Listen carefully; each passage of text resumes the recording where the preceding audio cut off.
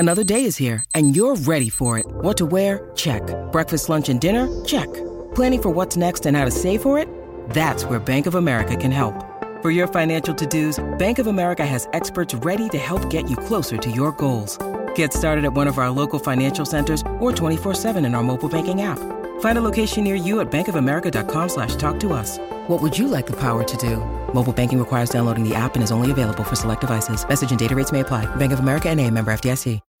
When you need mealtime inspiration, it's worth shopping Kroger, where you'll find over 30,000 mouth-watering choices that excite your inner foodie. And no matter what tasty choice you make, you'll enjoy our everyday low prices, plus extra ways to save, like digital coupons worth over $600 each week. You can also save up to $1 off per gallon at the pump with fuel points. More savings and more inspiring flavors make shopping Kroger worth it every time. Kroger, fresh for everyone. Fuel restrictions apply.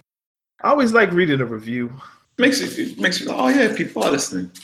We are being heard. This is going somewhere.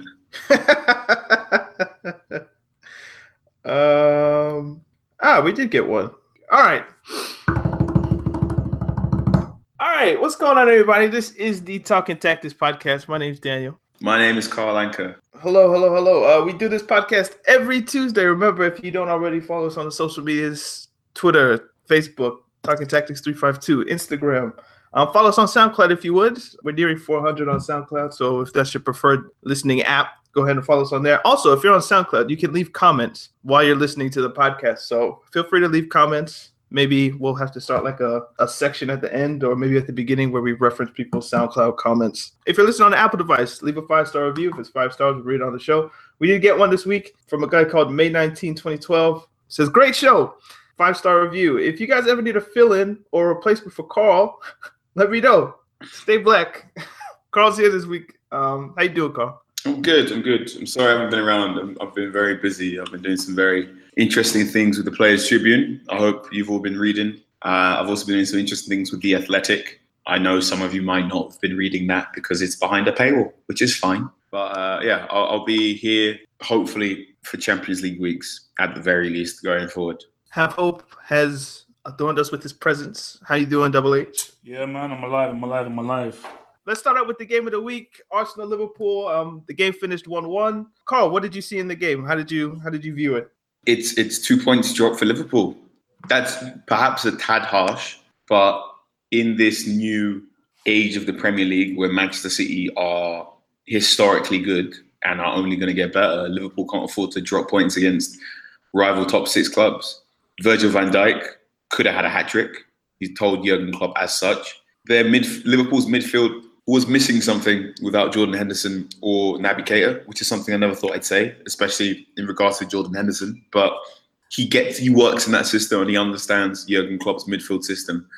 And Fabinho still hasn't clicked yet. Arsenal, good, getting better. They're beginning to get this mental toughness that wasn't there in the last couple of Wenger seasons. They're always going to have a puncher's chance as long as they've got Lacazette and Auba. But a point isn't good enough for Liverpool, and a point is quite nice for Arsenal as they try and get in top 4. Arsenal were more surprising. I thought it was going to be 2-2, but it ended up being a draw. This just shows that, again, I don't think Liverpool can win the league this season, although 1-1 is still a good result. But you've got to give credit to Emery and Arsenal.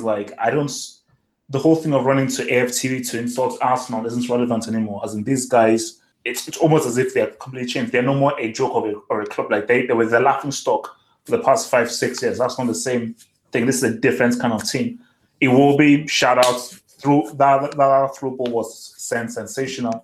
And Shaqiri should be starting for Liverpool. Interesting. So at time of writing, we record this on a Monday night, so you can listen to it on a Tuesday. Shaqiri will not be travelling to Red Star Belgrade for Liverpool's Champions League tie. Jurgen Klopp said he wants to avoid certain distractions. Much of this is in relation to Shaqiri's heritage as a ethnic Albanian. So some of you may remember during the World Cup, Shaqiri, after celebrating against Serbia, celebrated with the bird celebration upon his chest in reference to his Albanian heritage, of which the Serbian FA requested an apology from him. No apology was delivered, so Shaqiri won't be playing in the Champions League this week. But he seems to be adjusting very, very well into Liverpool. Referencing Arsenal quickly, how do you guys? Because I think it was assumed at the beginning of the season that Arsenal were going to be the sixth team. I believe on this podcast before it was the top five and Arsenal. But now that we're seeing, as you guys referenced, this new Arsenal, as it were, how do you feel this affects the race for Champions League football? I said from the very start, Arsenal come fourth, Tottenham and United drop out. My top four has always been City, Liverpool, Chelsea, Arsenal, Tottenham, United. And I still stick by that. Tottenham have surprised me. They've really, like, Pochettino for me is a tier one manager. That guy is doing an incredible job. But you bought nobody and you're still this consistent. Amazing. But I still feel I'll put my money on Arsenal to win in the long run. Yeah. So my top four predictions, I'm sure you can spice in what I actually said, but I said City, Liverpool, Spurs, and Manchester United, I believe. I said Spurs for continuity reasons and Manchester United because of the biggest checkbook. Purely because I did not believe Chelsea would... Well, one, I didn't believe Eden Hazard would be staying at Chelsea. And two, I didn't think Sarri would get Sarri ball so quickly. So Chelsea are far more impressive than I believed. I think, they are unbeaten in the league and very much the third best team in England. And Arsenal, I think, on balance, the defence is still shaky. Granit Xhaka has improved a lot and was very good against Liverpool. Lucas Torreira is a big thing. Yeah, they could very much finish fourth. I imagine it's going to be a fight between Arsenal, Spurs, and Manchester United to finish fourth. Because I think the top three is Manchester City, Liverpool, and Chelsea. And then it's three trying to get into one. Let's kind of look at the top of the table, the defending champions, Manchester City. I mean, I was watching the game and I was looking at the lineups, and they kind of went from... I knew it was going to be that way. They showed City's lineup first, and we were just looking at like their 11 in the bench. It was just like, Jesus, this is such a strong team. And then they showed the Southampton team. I was like, whoa.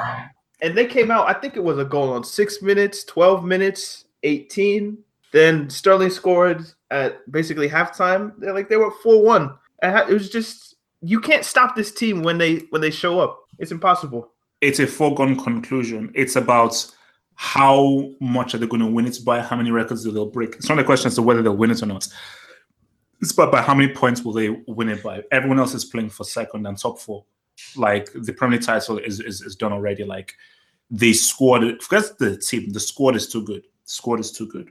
It is remarkable that, we said City by a bit, but City will win the league, not by as much as they did last season, but things will happen. Then Kevin De Bruyne gets injured, and we're like, okay, we might have a title race, and then they just kept on trucking. Like, Kevin De Bruyne is injured again, and there just seems to be absolutely no slowing down this Manchester City side, right?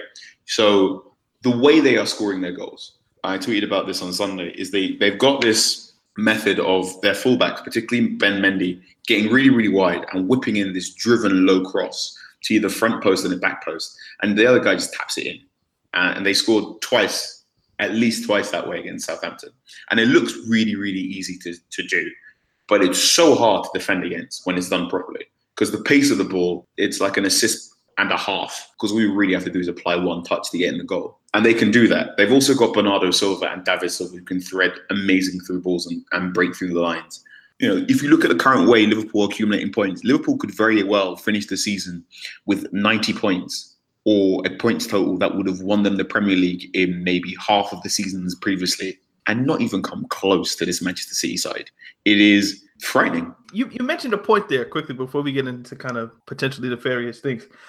Last season, Jose Mourinho said that finishing second was one of the greatest accomplishments in his managerial career. Mm-hmm. Do you feel like Klopp, if they get those 90 points, could feel the same way? No. I don't think Klopp would make an admission like that. I think Mourinho said finishing second was a great achievement, but I think Mourinho finished second last season had a lot more to do with the other top six clubs not getting their various businesses together. I think Klopp wants some hardware now. I don't think second's good enough. I think when you break you break the transfer record for the goalkeeper in Alisson, which has now been beaten by Kepa. And you break the record for centre-back in Virgil van Dijk, and you spend another large amount of money on Naby Keita, I think you are basically going, this is it. I'm making my final adjustment because I need to start winning trophies. Right. And I think if this Liverpool side doesn't end the season with a trophy, they'll be disappointed. Not the fans, or we will be disappointed or whatnot. But I think internally within that changing room, I think they want something. They're more than good enough. So we got 3 questions on the star performer of the Man City game against Southampton, which was Raheem Sterling. So I'm just going to ask all 3 and have hope you can take whichever one you want or just talk on the subject. Iman asks, does Raheem Sterling get the credit he deserves? He's in great form, but does not get mentioned when talked about elite players such as Hazard, Salah, etc. Pac Mouse says, can we all agree Sterling is top 5 in the world right now? Only Messi, Hazard, Mbappe, and Neymar ahead of him. And someone else asks, what is wrong with people, man? Daniel Vincent asks, if Sterling were to score 20 goals and have 12 assists, he already has 6 goals and 5 assists now, would we have to call him world class? So I guess people want to call Raheem Sterling world class is what I'm going to deduce from those 3 questions. What do you think? You know what? First of all, credit where credit is due. Sterling has done amazing. This guy went from being what I considered a brick. Wow. Yeah, he was like Sterling was brick. Yeah, at a point he was in the academy. Once Pep got hold of him and everything. No, the guy, because my biggest gripe was that he had a low football IQ. He made really bad footballing decisions. He would overrun with the ball. He would not really know what to do in key tight situations. He would always rely too much on his pace. And he just seemed very unrefined. Pep has come in, has improved his decision-making, has improved his footballing IQ, and he just looks like a much well-rounded player. My thing is that he's still tier 3. I cannot put him in the same category as a David Silva. I can't do that yet. But he's knocking on the door of tier 2. He's knocking on the door. Let's see how this season unfolds, because I'm not going to base it based off Southampton, who, again, what can be said for how they performed. Let's see what they do in the Champions League, what they're doing against Europe, what he does against the big sides, before we then revisit it. But as of right now, he's still a tier 3 player. I cannot put him in the same category as a Verratti, David Silva, or a Sadio Mane. Why is David Silva only in tier 2? Do you know who's in tier 1? No, please. So please shock me. Hazard is tier 1. Messi is tier 1. Diego Godin is tier 1. Varane is tier 1 quality, but he's been playing like a brick, so I had to remove him from there. And Ter Stegen is tier 1. So there are only really about 5 players in tier 1. Interesting. So for me, I don't believe that David Silva, I think his ceiling is tier 2. I think from where he's in his career right now, his ceiling is tier 2. Tier 1 is literally like, again, as I said, am I going to put David Silva in the same category as flipping Messi, Hazard, Godin, Ter Stegen, who are pretty much the best of the best for their position? I can't do that. How do you feel about like the brick emoji that came out? Great, but I only want one brick. I don't want several. I just want one nice huge brick. Once if they can do that, then we can roll with that. I just want one brick, not two. Not one to bring on top of another brick. Just one nice big good red brick. Okay, speaking of bricks, I gotta fess up. Okay, Morata scored 2 goals, guys. He's still and classy. They were good goals as well. He's still classy.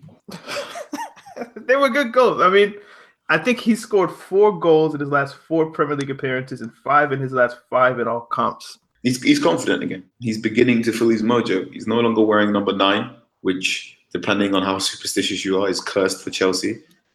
He's playing front foot football with Sarri, unlike the counter-attacking style of Antonio Conte, which left him isolated. And he's got backup now. He's got backup, and Hazard's trying to get closer to him. Willian's trying to get closer to him. There's just a lot more. He's seeing a lot more of the ball, and he's not looking sad in like the basic way. He just doesn't look as sad as he did last season. I hope you got any thoughts on Morata or just the Chelsea performance in general. Yeah, I mean, for me, I think 3-1. I think was the rightish result. I think it was a case of where Chelsea were finding it hard to break down Palace, and Palace. How many shots on target did they really have? They were very much over-reliant on Zaha, who that dude has amazing ability. Amazing ability. I'm so happy that he chose Ivory Coast over England. So my thing is, it's just a case of where you've got to give credit to Morata. 2 goals after 2 goals. You see that one at the very end. And this is what I said in my post-match. You know, what Morata should literally be doing in every training session is train on finishing with a lot of time. There should be drills where you're given literally ages to decide what you do with a keeper. Either you dink it, you go early, or you go around the key keeper.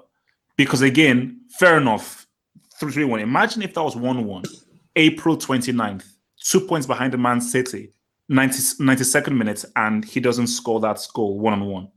You know, that's unlikely to happen. So for me, I think like with Chelsea and so forth, for me, as I've always said, Willian, better decision making, his tier 2. The team is still very reliant on Hazard, and I've said this.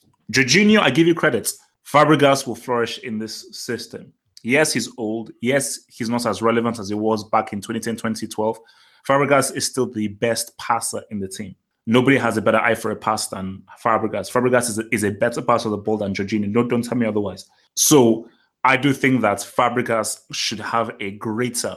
He shouldn't start because he doesn't have the legs, and Jorginho is definitely the younger, fresher player. But Fabregas should be given more time and be given a greater role in the team for sure. Absolutely not. Well, absolutely not is maybe me. But no, as Hope says, Fabregas' legs are gone. You got to bear in mind, Fabregas was playing Premier League games at age of 16. He's got a lot of miles on the clock. He does not have the athletic ability to play a full season of football under Conte system, let alone a full season of football under the mentally taxing version of Sarri ball that requires constant recycling of possession and one-touch football. I think Fabregas in the Europa League group games and in the Carabao Cup and in FA Cup games is exactly where he needs to be. He's a squad player. That's about it. I don't think the mental aspect of Fabregas will ever leave. I think that's always going to be what it is. I think he's a very intelligent footballer in that way.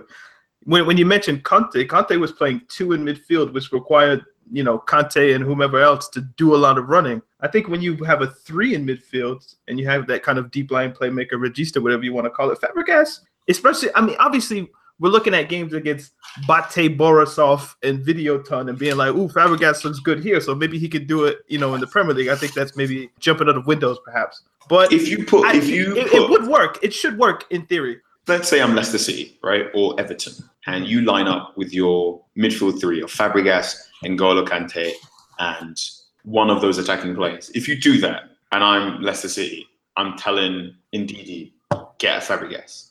Yeah, right? And I think what's interesting about Chelsea is it's particularly interesting, especially when they start playing weaker teams. I think you can drop Kante. I think Kante is droppable against weaker teams where you're going to expect to drop possession. Fabregas doesn't do anything in that side that he's a known weakness and he's a known element. And I think you're rather off not risking it in Premier League games against anyone outside maybe the bottom 5. To your question just about Fabregas playing games since he was 16 or whatever, might be a good time to ask this. The Only Tap says, do you think fitness, diets, and other various things like cryotherapy, etc., are playing a part in modern players being able to stay at their peak much longer than older generations did?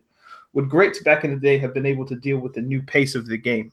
Absolutely. I've said this before, and I said that in a very heated argument on this podcast about how any team playing at the top level nowadays would trouble any team playing at top level 10, 15 years ago because football's dramatically changed. I've said you should.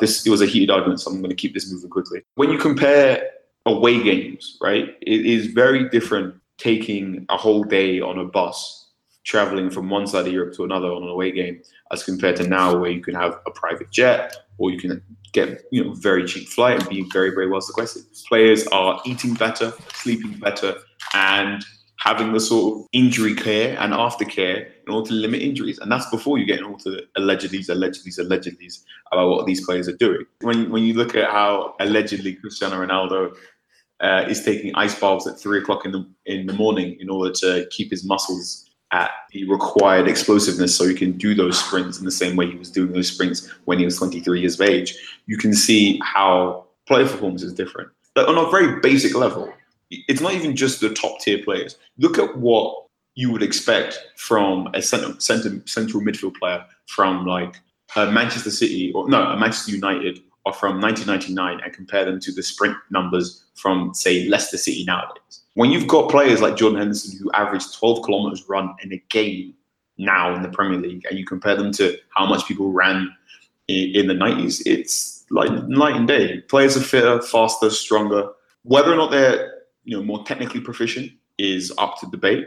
It can be hard to increase technical proficiency at the pace at which we can increase athleticism. So I think we've spoken a lot on this podcast about how especially in certain leagues and in certain teams, you can just field 11 sprinters and get a decent amount of results rather than fielding, 4 or 5 technically great football players, which I feel is how Have Hope prefers football to be played. But on a basic level, when you compare someone like Lewandowski to Andy Cole, that's a very interesting contrast on what changes in modern football and diet and tactical awareness can do compared to everyone else. I think the average 14-year-old in the academy now knows far more about football than the average 14-year-old who was playing in 1996, just because they play FIFA now. I didn't truly know what a midfielder did at the age of 7, whereas now 7-year-olds, because they're playing FIFA and Ultimate Team, know the difference between a defensive box-to-box midfielder, an attacking box-to-box midfielder, and what Jorginho does. You know what? You brought up Manchester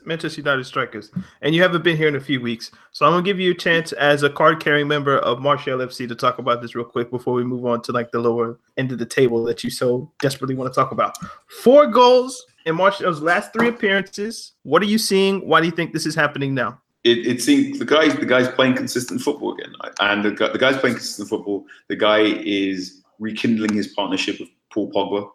United's best football this season has come from Paul Pogba passing to Anthony Martial and vice versa.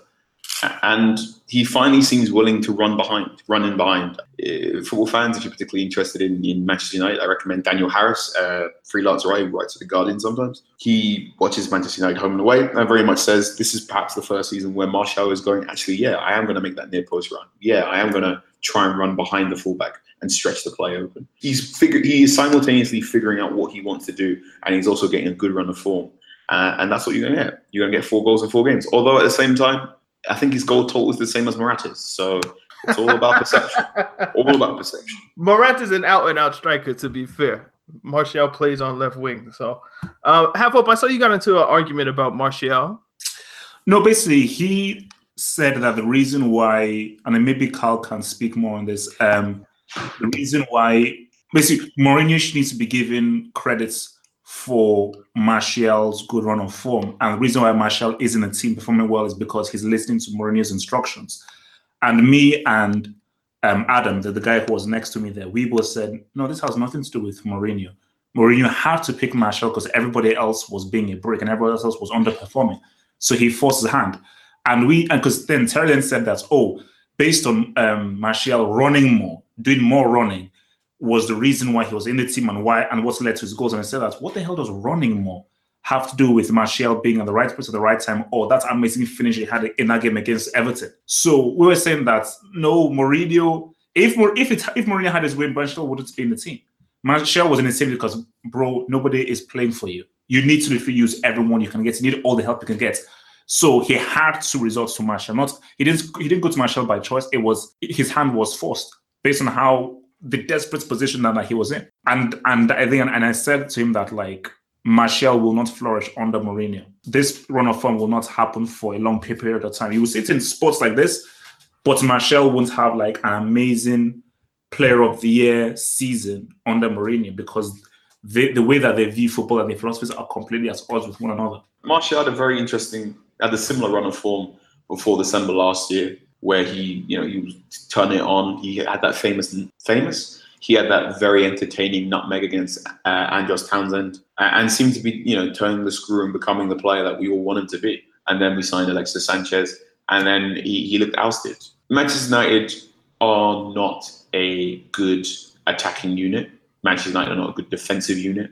Mourinho spoke very candidly about how he's trying to find the correct balance in how he can approach football games, and that he needs to find a way that, and I think Van der Gaal had a similar problem of, because of the way Manchester United have accumulated their players, and because it's been so many managers in such a short space of time, all with different versions of how they want to play football since Ferguson retired, it is very hard to protect that defense, which is quite poor, and also enable that top-heavy, lopsided attack. There is the makings of a top 4 challenging side in the current personnel Mourinho has there. My next piece for The Athletic will be about how Nemanja Matic probably needs to get dropped for Ander Herrera in order to better facilitate that balance. But at the time, they're going to play Juventus on Wednesday. I'm imagining Juventus is going to beat them with ease. I think a draw will be a very good result for Manchester United. and they don't look set to finish in the top four. I prefer Jardim as the manager on a long-term project with a director of football. I'd also take Antonio Conte on a short-term project. Conte? Yeah. Interesting. I saw like he's closer to the Real Madrid job now that he's not getting the Real Madrid job. Sergio Ramos vetoed it. Well, that's that then. Sergio Ramos said there's more to Real Madrid than management tactical. You need to be able to manage the dressing room and manage the egos, which is basically saying Conte is a bit of a dictator and disciplinarian, and that is not how you work at Real Madrid, which I think is fair. I think if you look at all of the great spells of Real Madrid and where they've been the most profitable and the most successful, it's when they've had a manager who is known more for their ability to deal with egos and behavior of the players and mood management rather than great tactical developments. Real Madrid don't invent brand new astonishing tactics. They buy some of the world's best players and they get a babysitter, and the babysitter helps facilitate the play, which is what, and that's fine. Like, I think we need to, give a growing awareness to the importance of emotional intelligence in football, and that's why I also think that Mourinho is no longer fit for purpose in the top football club, because he doesn't have the same emotional range and empathy that Pep Guardiola, Jurgen Klopp, Pochettino, Sarri have. Are we going to mention Matic and the Poppy thing, or can we leave that for another day? Please, we have to. I'll mention this really quickly. Nemanja Matic didn't wear a poppy against Bournemouth on Saturday and released an Instagram statement today, being Monday, explaining that while he had worn a poppy previously, he preferred to not wear one anymore because the symbol of the poppy reminds him of when he was 12 years old and his village in Serbia had been bombed as part of NATO-sanctioned strikes during the troubles in the Balkan region. And he says he means no disrespect to people who have lost in conflict and those who currently serve, but he would prefer to not do so. In other news, the FA has warned James McLean, because James McLean, in his Instagram comment, referring to some of the criticism he gets. So James McLean from... Is he still at West Brom? No, he's at Stoke. Currently playing for Stoke, has not worn a poppy on his shirt, I believe, in his entire career, because he comes from Derry in Northern Ireland, where the 1972 massacre, Bloody Sunday, occurred, which was conducted by the British Army, where the British Army essentially walked down the street and murdered 14 civilians who were partaking in a peaceful protest. James McLean is from that region, as such does not want to wear a poppy because he believes what he believes, and he believes that he wearing such would be disrespectful to where he comes from, which is very, very fair, and he's explained this numerous times.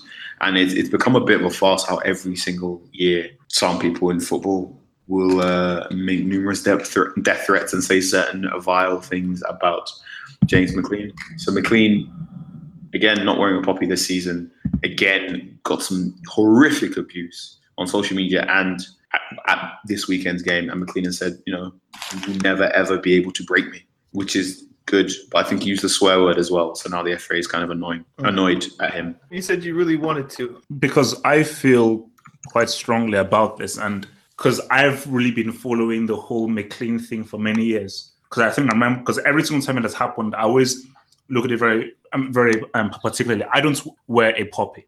Ever since I left school, I decided not to wear a poppy because I have my own personal reasons for why I don't wear a poppy. One of them being me, Nigerian, and my view on England, Britain, the Empire, the army, and so forth. Again, this is not this podcast for that, but I have my personal reasons. And my thing is that if someone chooses not to wear a poppy, what gives the right to threaten his life, his family's life, sing anti-Irish things, whole anti-Irish epithets, and race down and literally try to threaten the dude? You see, once people do that, why the hell should you wear a poppy? It's almost as if back in the days when I went to school where I was forced to go to church. So by you forcing me to go to church, I now actually rebelled when I was in church now.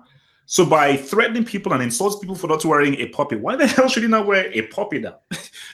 So you're almost negating the whole point of wearing a poppy. So he'll even triple down his view of not wearing a poppy. And I think that it just shows you just how stupid humanity can be. Because you are asking someone to wear a puppy to try and, because again, it's like a good gesture. So it is all done with a good gesture to try and remember those who died in the world wars and so forth. And it gives a reason for not doing so. And your reasoning is now to insult him. Then the guy, McLean, he will now view the puppy and everything surrounding it under a bit of an iffy kind, because say, wait a minute. So because I'm not wearing this is now how you react. And it's messed up. So yeah, that's what with me, because I never wear a puppy. I do 100% understand where McLeanness is coming from. Would you wear a puppy, Daniel? That's as a Canadian, I remember in school we had to, and like we would go down to like kind of a veteran cemetery, and we would put like Canadian flags and things on the graves of the soldiers and things like that. Knowing what I know now and just kind of my political landscape now, I probably wouldn't, because it's not a political statement I would want to make. But if I was raised in the UK, maybe I'd have a different view about it. I'm probably not the person to ask, really. You're trying to get me in trouble, huh? All right, okay, fine. No, you don't have to answer. You can be political and not answer, man. Fair enough. You always tell us that we're an elitist podcast, or at least, no, you call me elitist anyway, that I don't mention the bottom half of the table enough. So I'm going to give you 2 minutes, 3 minutes at max.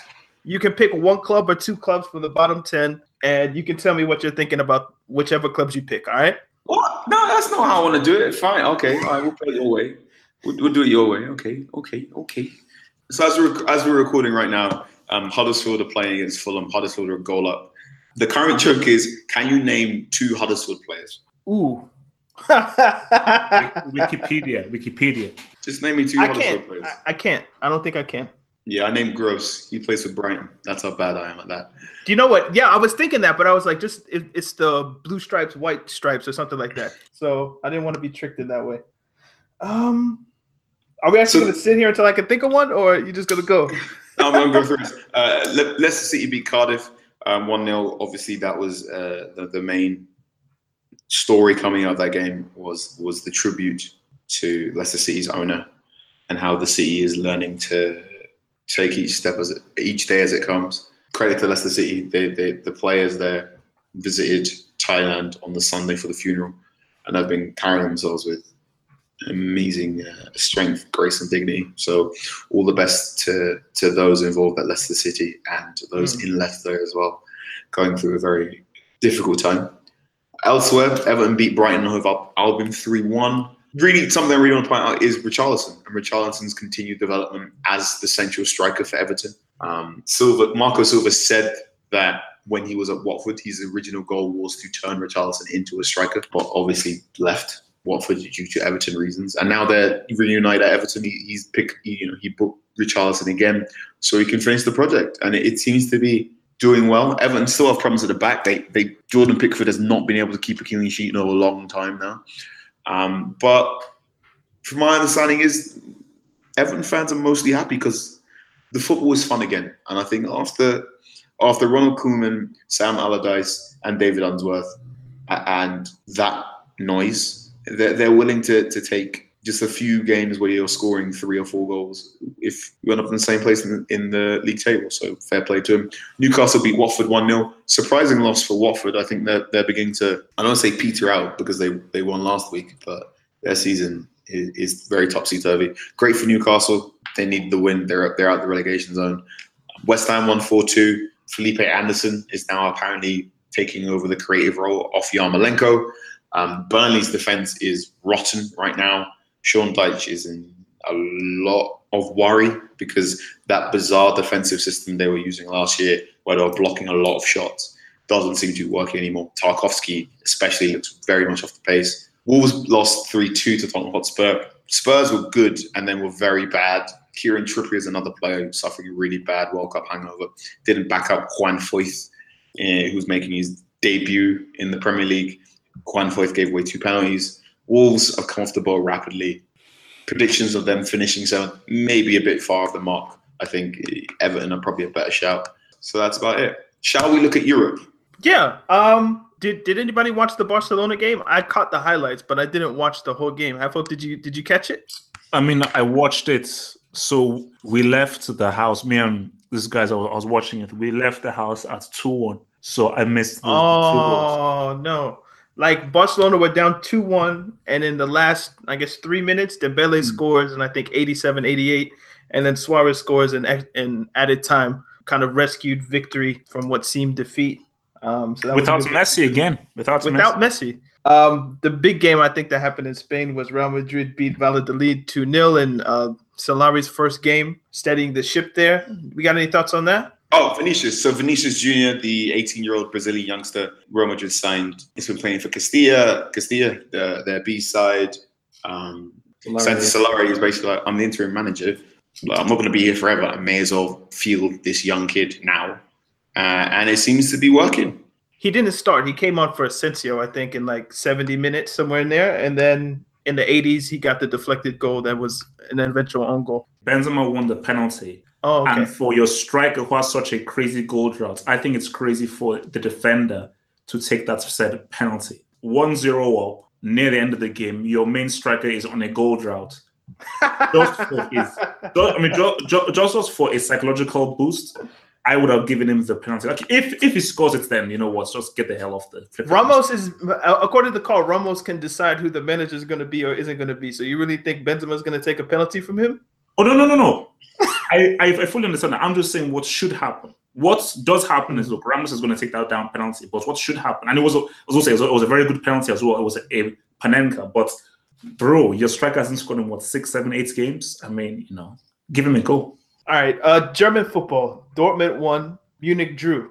So I think could this be the year, man? Could this be the year? I spoke about this on the Totally Football Show podcast about how the magic of Lucien Favre. So Lucien Favre teams both Dortmund now and Nice previously, and when Favre was at Borussia Mönchengladbach, they what?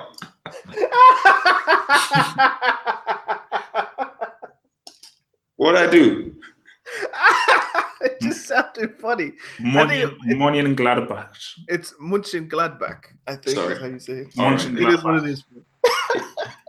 Go ahead, man. We got you. We understood. I'm sorry. But yeah, Lucien Favre teams frequently outperform their expected goals scored and their expected goals conceded in a way that basically all the people with spreadsheets can't explain. He's found, I don't know if he's found a cheat code or if the stats aren't as good as we think they are, but Favre gets an extra 5 or 10% out of every single team he's in charge of. Something's particularly interesting about this Dortmund side now is how everyone is sort of deferring to Marco Reus. So Reus now 29 years of age, didn't win the World Cup in 2014 because he had that terrible ankle injury. Seems now to be getting a good run of form. He's now changing his game and becoming this elder statesman. Jadon Sancho says if Reus tells him to do something, I do it. And loads of the players at Dortmund are basically following Marco's lead. They've got a 4-point lead at the top of the Bundesliga. Something I find remarkable is basically there was all this talk about Bayern Munich being in crisis, but they're only 4 points behind. A lot of this was, in fact, due to the international break. In the last international break, Bayern Munich's manager, Niko Kovac, moved from a 4-1-4-1 to a more orthodox 4-3-3-esque style, which basically gave them basically another player in the middle of the park. Sometimes it's James, sometimes it's someone else, but basically someone to help Thiago progress the ball vertically. And now they've just run up the table. I would really like Dortmund to win the Bundesliga, especially because at the time of recording, the trial in regards to the Dortmund bus attack has very recently completed. There's a fantastic article on Bloomberg explaining the perpetrator, the reasons behind the bus attack, and it essentially talks about the effect it had. You got to bear in mind, the Dortmund players played 24 hours after Bartra nearly died. Nuri Sahin, a man who absolutely adores Dortmund, admitted that he couldn't continue to live in the area for too long and left to go to Werder Bremen. Thomas Tuchel basically said, this is what's occurred here is not appropriate, and I very much like to leave, and that's why he's at PSG. It's taken them roughly until now to truly recover from that attack, and I think it'd be quite nice for them to do something in terms of silverware soon. Again, and maybe I'm mistaken. I thought that the reason why Tuchel left was him and the director, I think, Vodskas or something, they were at odds with transfer policy. And he wasn't supported transfer policy-wise. And I think basically they had a massive argument, huge argument. And he decided that he had to go because because basically they didn't get along. Yeah, and that is very true. And also there is a percentage to do with how Tuchel believes the club dealt with the aftermath of that attack and what Tuchel believed he was expected to do after that attack. Our football team came very, very close to being severely injured, so their stock price would go down 2 years ago. And yet, very few of us think about it that often because the game that they played after the immediate attack, where they were all still shocked, was, of course, the christening of one Mbappe. So, that might be a kind of tragic, but a convenient segue to talk about PSG. Tuchel, Mbappe, Neymar, Cavani, all of them. 12 games, 12 wins in Ligue 1. A new record. Points. Means nothing. Is there any point to French football? We will get. You know what? Do you guys want to have the Super League competition now? Afterwards. Okay. So PSG, they're fun to watch. You have to admit. I think they've for sure. They scored 41 goals. The next closest team in France I'm seeing here has 22. They beat Lille. Lille, who are in second place. They beat Lille 2-1. Lille, who have bounced back dramatically. So last season under Marco Bielsa, the plan was to blood a number of youngsters and play Bielsa ball, which didn't work. And this year they've really sorted things out. But yeah, it's Mbappe's averaging a goal every 67 minutes. It's a joke. The title race in PSG is done, and now it is a race of can Tuchel get this team to sort themselves out in Europe. Wrong one for the job. Imagine they win 12 out of 12, and if they lose against Napoli, I think they're going Europa League. Possibly. That is the game. It is very possible PSG could be playing Europa League football, but at the same time, it's very possible Napoli could be, and Liverpool could be. That group is nicely poised. Tuchel, I very much believe Tuchel is the best manager to sort out that changing room. Much like Real Madrid, it's tactical innovation and also emotional intelligence. And Thomas Tuchel is one of the best at combining those two things. I think for me, I get where you're coming from, but you see, I use the Zidane example because yes, you're right in a sense of when you're dealing with egos, you need a very delicate emotional touch. You can't have a full authoritarian, because again, maybe I was wrong by saying, I needed a full dictator there. No. But you see, Zidane was perfect because if you're a big time player with a huge ego, Zidane walks into the dressing room, you're like, look, it's Zidane. Tuchel walks into the dressing room. Okay, what did he do? Who are you? You've not won anything major as a manager. You did nothing major as a player. Who are you? Those so Neymar and Mbappe won't really feel that they have to fully listen to you and they can do what they want. Zidane walks into that dressing room. Neymar knows what Zidane did. Mbappe, as a Frenchman, knows exactly what Zidane did because we saw the picture with him and Henry when Henry was young. So there's already that air of respectability once Zidane comes in that Tuchel just doesn't have. If I can offer up a counterpoint. Apparently, when Laurent Blanc walked into the PSG changing room when he first came in, it wasn't quite PSG as we know them, but they had their money, they had their oil petrodollars, they had Edison Cavani, they had Ibrahimovic and whatnot. Apparently, Laurent Blanc's opening changing room speech was, "Who here has won a World Cup? Only me." And it didn't work. Laurent Blanc was their most successful manager in Europe, but that technique did not work. Laurent Blanc is in Zidane. But I think you overlook the fact that Zidane's thing specifically worked because Zidane was at Real Madrid. And at Real Madrid, he had Perez backing him. Perez was never... Once Zidane wins that first Champions League, because he was the more or less okay, we'll have you for once, we'll have you to look after Rafa Benitez, but at the same time, we're not really expecting you to do anything and want to move you on at the end of the season. Once he wins that first Champions League, Perez goes, oh my God, the guy who I spent all this money on, he's the guy. He's truly the guy. Perez signed Zidane from Juventus after meeting him in Monte Carlo, and he slid him a handkerchief, basically saying, would you like to come to Real Madrid? Perez adores Zinedine Zidane. He thinks he's one of the best players he ever bought. He thinks he brought Real Madrid unprecedented success as a player. He defended that guy to death. And if you look at Zidane's league record, there were numerous times where Zidane very much could have been fired, but he wasn't because Perez did not want to fire Zidane. Right. That does not exist if Zidane goes to PSG. Like, again, winning a Champions League is hard. It is so hard. And I think Tuchel's got this PSG side playing the best football this PSG side has ever played. Tuchel has the correct balance of man management and discipline. So in last weekend, Mbappe was dropped to the bench because he was late for the game. He was late for the game for PSG for a team meeting because he wanted to watch the very first half of the Clasico. And Tuchel, all right, you're on the bench. Mbappe comes off the bench, scores the winner. And when Tuchel was asked, why did you drop Mbappe? He said, I expect more of Mbappe. When Mbappe was asked why he was dropped, he goes, this team needs leaders. And I think one day I can be a leader. And one day I hope I can grow and become a leader. When you look at what Tuchel has done in essentially dropping Neymar to more of a 10 position and letting Mbappe and Cavani play as more orthodox number 10s, how that gives a greater balance because Neymar's no longer asked to press or do some defensive work on the wing. Tuchel's got this PSG side playing good football, but at the same time, it might not mean diddly squat because it's the Champions League. It's right. There is no amount of money on the world that can prepare you for going to Naples. There is no amount of money in the world that can prepare you for a magical night at Anfield. It takes time. You know, it took Chelsea a decade. It took United a decade to figure out the Champions League. It took Chelsea a decade to figure out the Champions League. Arsenal were in there for 15 years and still couldn't quite figure it out. It's taken City a decade, and it's only now that City are realistically looking like Champions League contenders. But even now, Pep Guardiola is saying, "I think we're not ready yet." That is bullcrap. I think the current two favourites for the Champions League this season are Juventus and Manchester City. And Barcelona. Barcelona more than Man City. Yeah.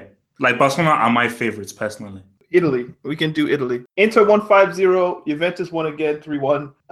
Milan Napoli won. And, Napoli won on Friday against Empoli 5-1. So, half hope, what did you see from Italy? No, I think, really, the biggest thing was Napoli. Again, this was their game before the huge game on Tuesday against PSG. And Mertens, man, I think I am surprised by Ancelotti. I really felt that Ancelotti would struggle, and without Sarri, this Napoli team would struggle. But I look at it, these guys are playing some nice football, really good pass and move football, Mertens quality. And man, Koulibaly might be top 3, top 4 defenders in the world, man. I think this guy is really knocking on the door of being a tier 1 defender. I really like how much you like him. I really enjoy how much you like him. Oh my God, he is amazing. Like, it's almost as if if you were to play on the park, he's one of those guys you would just watch and be like, wow, that guy's a damn good footballer. Like, as far as he knows how to defend, he knows how to play out from the back, great passing, great balance and grace on the ball. It was his run that led to the first goal. Just the epitome of the modern defender, quality defender. Current rumours that AC Milan may be getting rid of Gattuso, who has led AC Milan to 4th, and maybe replacing them with Arsene Wenger, which I don't understand why, because Wenger would not be the perfect match for the current personnel AC Milan have. No, however, you remember when you factor in that Gazidis is currently at AC Milan, it all sort of makes sense. We've got Champions League games very, very. I'm going to blast through these Champions League fixtures. I'm going to toe the tie, and you just tell me who you think's going to win. Red Star Belgrade versus Liverpool. Inter Milan versus Barcelona. Barcelona sneak it, but I may change this when I do my preview. Okay, Tottenham Hotspur versus PSV. Draw. A draw would put Tottenham out. Tottenham win. Okay, Monaco versus Club Brugge. Club Brugge, because I feel sorry for Henry. Yeah, Monaco aren't very good anymore, and I don't think Henry. I said if they lose, I don't think Henry's up to the task. I thought to go. Brugge? Club Brugge.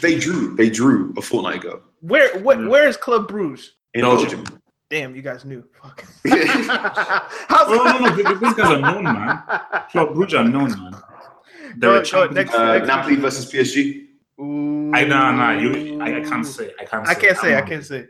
Porto versus Lokomotiv Moscow. Porto, probably. Schalke versus Galatasaray. Wednesday's fixtures. Benfica versus Ajax. Fantastic if Ajax get into knockout rounds again. Bayern Munich versus Athens. Draw. Bayern. It's at home. It is at home. No, still a draw. Lyon versus Hoffenheim. Oof, tough. Lyon, because I think Lyon are at home. Manchester City versus Shakhtar Donetsk. They're going to get destroyed. By like 10. CSKA Moscow versus Roma. I also say Roma. Roma win it. Victoria Pilsen versus Real Madrid. Real Madrid better win. Valencia versus Young Boys. Young boys. Valencia trash, bro. You're not gonna rate Michi. Interesting. Michi might score, but they're not gonna win. And Juventus versus Manchester United. Juventus. Yeah. That's our Champions League fixtures done. I hope you enjoyed our preview. We need to talk about the Super League. I have 15 minutes here for the rest of this podcast, and we can talk about the Super League if you want. So I'll start the clock now. Okay, so Carl, do you want to introduce? I'm not exactly sure how these documents came to surface, but I'm pretty sure you probably have a beat on that. So you can take the German publication Die Spiegel, who have been doing some fantastic sport reportage this year, have worked in conjunction with a website known as Football Leaks. Football Leaks is well known to reveal where certain footballers are putting their tax money or hiding their tax money, and has basically found out that rank corruption and siphoned off money from a number of top Champions League sides, most notably Paris Saint-Germain and Manchester City. And this has been, in fact, aided by now current FIFA president Gianni Infantino. So when he was UEFA General Secretary, he basically looked the other way when City and PSG were being given large amounts of money by their various petrodollared backers, and basically they would write it off as charity work. So City would be given, let's say, 200 million from their Abu Dhabi backers, and Infantino would allow it to be written on the books as 2 million in order to get around FIFA fair play.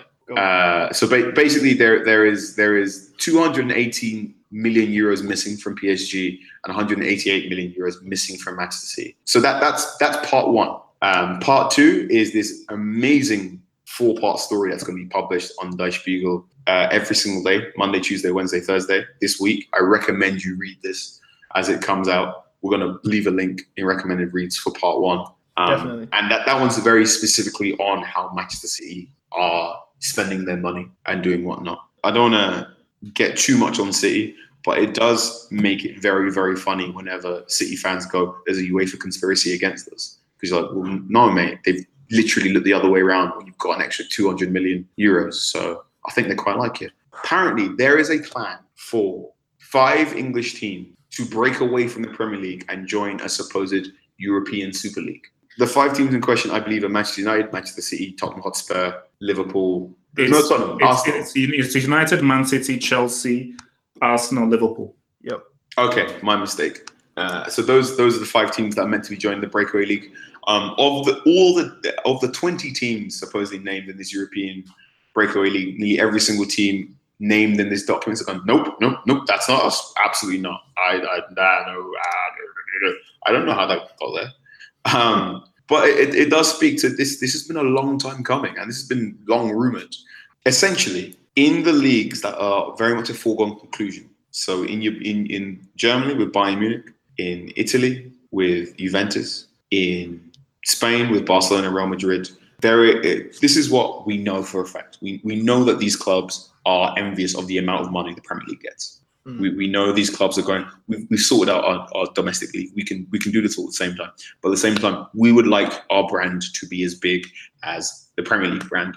And we can't do that while still being attached to our domestic leagues. Is it possible for us to break away and join all these other clubs across Europe and create a sort of perpetual Champions League where we can forever get that money? As I said before, Juventus are currently earn less money than Liverpool. They earn less money than Tottenham Hotspur sometimes. There is rank inequality in between being the best club in Italy and opposed to being one of the 4th best clubs in England. So that's going on. At the same time, there is apparently a growing awareness of some of the historically good football teams. So historically good football teams that aren't currently in guaranteed European football or like getting high earnings who would like to have that again. So AC Milan is very often named in these things. Manchester United has been named in these things quite often now that Manchester United aren't constantly getting to Champions League quarterfinals. They're talking a lot with AC Milan, apparently basically going, is there a way that we can leverage the fact that we are a historically good football side and a massive brand name in order to secure our financial futures and earn Champions League money regardless of whether or not we qualify for the Champions League. And I think that's sort of the genesis behind the European Super League. This is something that's been rumored since I was 8 years old. Like, I remember being in school and reading the back page of a newspaper, and apparently they were going to call it the Phoenix League with teams from England, Spain, how Rangers and Celtic want to join us as well, and it was going to completely change football and do whatever. This thing happens every 2 or 3 years. Rumors that there's going to create a breakaway Super League, and it still happens around Champions League group stage season. But the interesting about this Football Leagues thing is that this seems to be the most substantiated version of this to date. This isn't just a whole bunch of clubs meeting before the ICC preseason tournament going, wouldn't it be nice to do this every year? This is apparently a lot of paperwork from a lot of clubs going, yeah, I would like to make sure my team that's just come second in the French league earns more money than Burnley. I don't want it to happen. I think it's wrong for football. I think it's I've said it before in this podcast. It's becoming increasingly difficult for me to watch the top 1% of football and be morally sound, especially in this league stuff about what they're revealing about Manchester City and what they're revealing about Paris Saint-Germain. And when you read about, who Manchester United are making their deals with, I am increasingly feeling less like a football fan or a supporter and more of just someone who hands my wallet over. This 11 Sports deal where I can't watch La Liga or Serie A unless I've got this 11 Sports thing. I don't want to pay this much money to enjoy football. And I think the Super League will make that only worse. And therefore, if the Super League happens, I think that might be the end of me supporting Manchester United Football Club. I think that will probably be like, actually, I'll just watch non-league and be done with it. You've said that you support the idea of this thing. And I want to hear why. I haven't heard really anybody be like, yeah, let's do this. So now's your chance. So basically for me, it's a bit complicated. Obviously, my idealistic football purist self is like, this is a bad idea, this is horrible, this is against all the pure values of football. Juventus have won the Serie A 7 times in a row. It's going to be 8 this year. PSG are going to embarrass the Ligue 1 again. Bayern Munich, that's a bit different. And Bundesliga is a bit different. So let's just see what happens in the Bundesliga right now. I believe City are going to win the Premier League this year. And as long as Pepe is there, they'll keep on winning it. And this all goes back to the trend of what's happening in football right now. The money is out of control and no one cares. I kept on saying salary cap. How the NBA and NFL is run with regards to a salary cap, that's how things should be. You can do that. You can't do that in football. You can do that in NFL and you can do that in NBA because there's only one league. You can't create a salary cap across multiple leagues.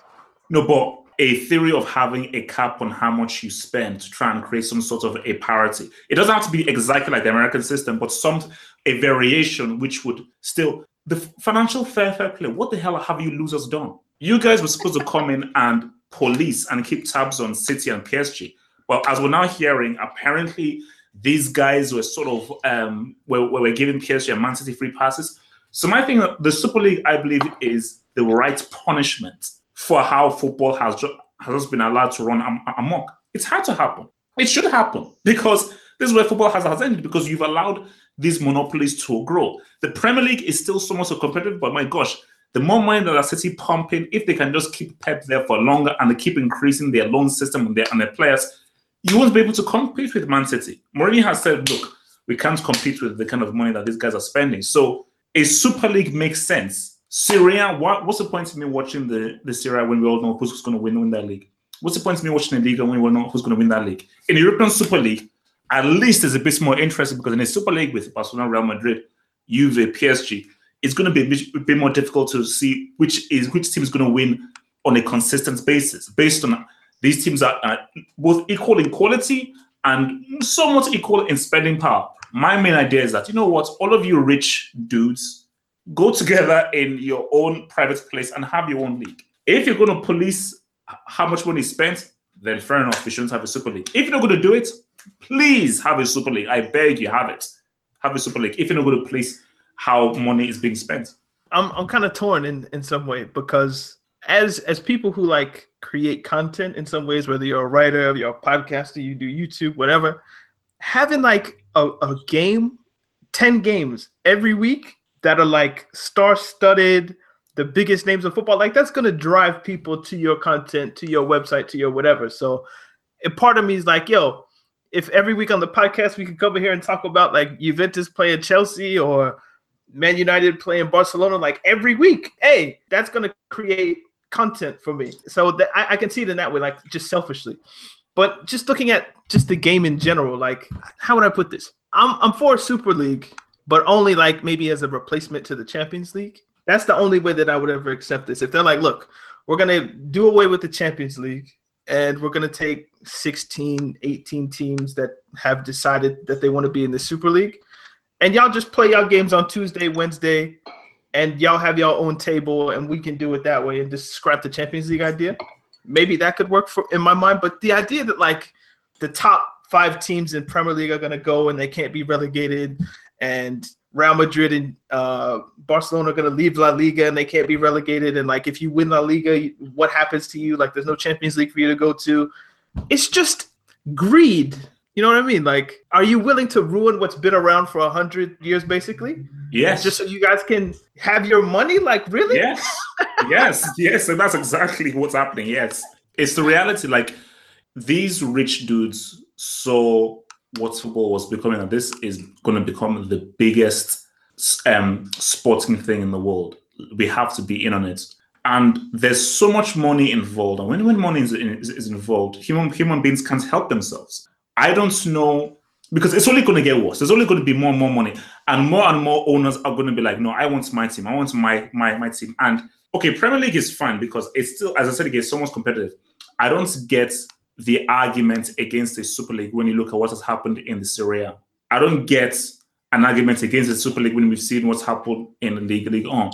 I think the argument very much is, I think the Super League will effectively put to bed the argument that football clubs care about home and away people who go and watch football in the stadium. Once you get a Super League, you are categorically saying we put TV money first and foremost above everything else. I maybe watch 4 or 5 games live a season. Hope I don't know the last football game you watched in the stadium. We are not home and away. We do not plan our entire weekends around going to watch a football site. We do not. It's not just home and, it's also home and away, as in going to a local pub and having a local where you like to watch a football game.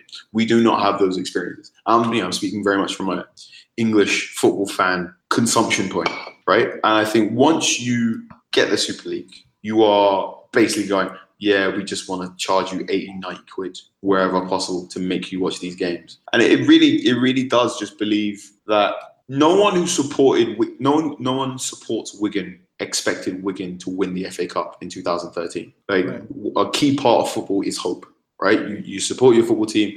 We support top 1% football clubs. Most people don't. Most people, well, I say most people, 1% of people apparently support Man United. Some nonsense. A lot of people don't. A lot of people support teams that we don't talk about every single week on this podcast. A lot of people support Watford or Newcastle or Sunderland or Wigan or Portsmouth or Plymouth and whatnot. And you watch them not because they're good or the standard quality is good, but you watch it because family reasons, proximity reasons and whatnot. But also you watch it as a vessel for hope, as a vessel for I know this is kind of bad, but one day we might be kind of good. And that one year where they're kind of good is incredible. I never ever expected England to reach a World Cup semi-final in my lifetime. I was so excited during that World Cup. And I think a Super League just removes that chunk, because once you get a Super League, that's it. You can't have a Leicester City title run anymore, can you? You can't have Ipswich finishing 5th in the Premier League after they got promoted once. You can't have those amazing Carabao Cup runs. You can't have those amazing FA Cup runs, because all the big boys, the real big boys, have shut up shop and gone somewhere else because they don't care. They don't care about you. And I think the reveal of the Super League is categorical proof that these clubs don't care about us anymore. And that is incredibly disheartening. So while I agree with you, Hope, that there should be a Super League because all these teams should just piss off and go away, isn't it kind of sad that we're at that point? Of course, yeah. I absolutely agree, Europe. I absolutely agree with you. Like, if they want to go off and create a Super League and absolutely treat most people in football like commodities that aren't worth anything, they should go off and do that and leave us alone. I'm a realist. Like, the angle I'm coming from is that you've so already priced out so many of the fans. You so already disrespected a lot of the fans with some of the things that you're doing, that this Super League thing wasn't surprising. It wasn't shocking. I was like, yeah, put it this way, I will be very surprised. Again, I don't know how long I'll be around on this earth, but I'll be very surprised if by 2025, 2027, there isn't a Super League. I'll be shocked based on the amount of money that's involved in football right now, the amount of people and business involved. I'll be very surprised if by 2025, 2027, you don't have a European Super League where there are ads upon ads upon ads, and there's a particular digital platform you have to subscribe to each month to watch these games and get them more ideas, access to stuff. You're just giving them good ideas. But it's going to happen. It's not even a good idea. It's like, it's going to happen. Like, if you pay attention to media and everything, that is where football. I'll be shocked if it doesn't end up there. I'll be shocked. We've spoken about this before when I mentioned a Rory Smith article about how it's not just Juventus winning Serie A 7 times in a row. It's not just PSG winning Ligue 1 all the time, but also it affects the smaller leagues that have one Champions League qualification place. If you are the Olympiacos or if you're Olympiacos, if you're Young Boys, if you're FC Basel, if you're Club Brugge or Anderlecht, you just win that league all the time because you're the only one that's going to get Champions League money. You're the only one that's going to get that Europa League money, and that makes you 4 or 5 times richer than the team that finishes 7th. This is rank inequality from head to toe, and this footy leagues thing is especially sad because FFP, financial fair play, was brought in supposedly to make sure clubs did not spend more than what they earned. It was meant to bring balance to football, and now it was long room that actually no, it wasn't. What it just did was stop any club getting bought by a billionaire and the billionaire spending loads of money. So actually, what was meant to make things fair actually made it harder for any club that got a massive cash injection later on. And now with this footy leagues thing, we have proof that the now current FIFA president went do this, and you can get around FFP. If we sacked Sam Allardyce for drinking a pint of wine for saying certain things when he was England manager, Infantino should be fired right now for what he did at Manchester. Long live Blatter. Long live Blatter. How bad was Sepp Blatter really? If this guy's out here giving Man City and PSG free checks. Blank checks. Sorry. Seriously, no. Seriously, like, basically, look, again, this is all alleged. I don't want to convict And this guy's ruining the World Cup to boot. No. Look, put it like this. If the Infantino thing is true, everybody needs to apologize to Blatter. Because I will always... You know why? You don't have to apologize. No. I'll always support Blatter because he fought for a World Cup in Africa. No. Say all he wants about him. He wasn't perfect. Everybody said, no, don't give it to that African nation. Like, let's have it. Like, let's have it. He fought for a World Cup in South Africa. And again, I'm not saying he did not fight for a World Cup in South Africa. That's fine for an extra. He fought to secure himself a bigger bag. So, no one's perfect. No one's perfect. I don't want you to be perfect. I just want you to think about something other than yourself. Just think about something other than yourself, and Blatter never did. So therefore, I will not give Blatter credit for the South Africa World Cup. Man, you have to. Yeah, look, man. A guy has to eat, man. He has to provide for his family and himself. I'm pretty sure his FIFA salary was okay without the bribes. You know. Are you sure? But yeah, expenses, costs. Hopefully, it doesn't happen. We'll be here to cover it. Yeah, this has been the Talking Tactics podcast. Remember, we do this every Tuesday. Follow us on Twitter, Instagram, Facebook, SoundCloud if you would. If you're listening on an Apple device, you could subscribe. It's free. We don't charge yet. Spotify as well. If you're on Spotify, please follow us there. Carl, where can people get you? Anchorman616. Half Hope, where can the people get you one time? That's Half Hope Hot. I'm at Daniel to look. Did you realize 2 Huddersfield players yet? Schindler. Aaron Moy? Yeah, you got 2. That might be the only one I know. I think that's it. Yeah, man. Talking Tactics podcast. Sometimes funny. Sometimes serious. Always footballer. Indeed. We'll see you guys next week. Peace. Peace out. Sports Social Podcast Network.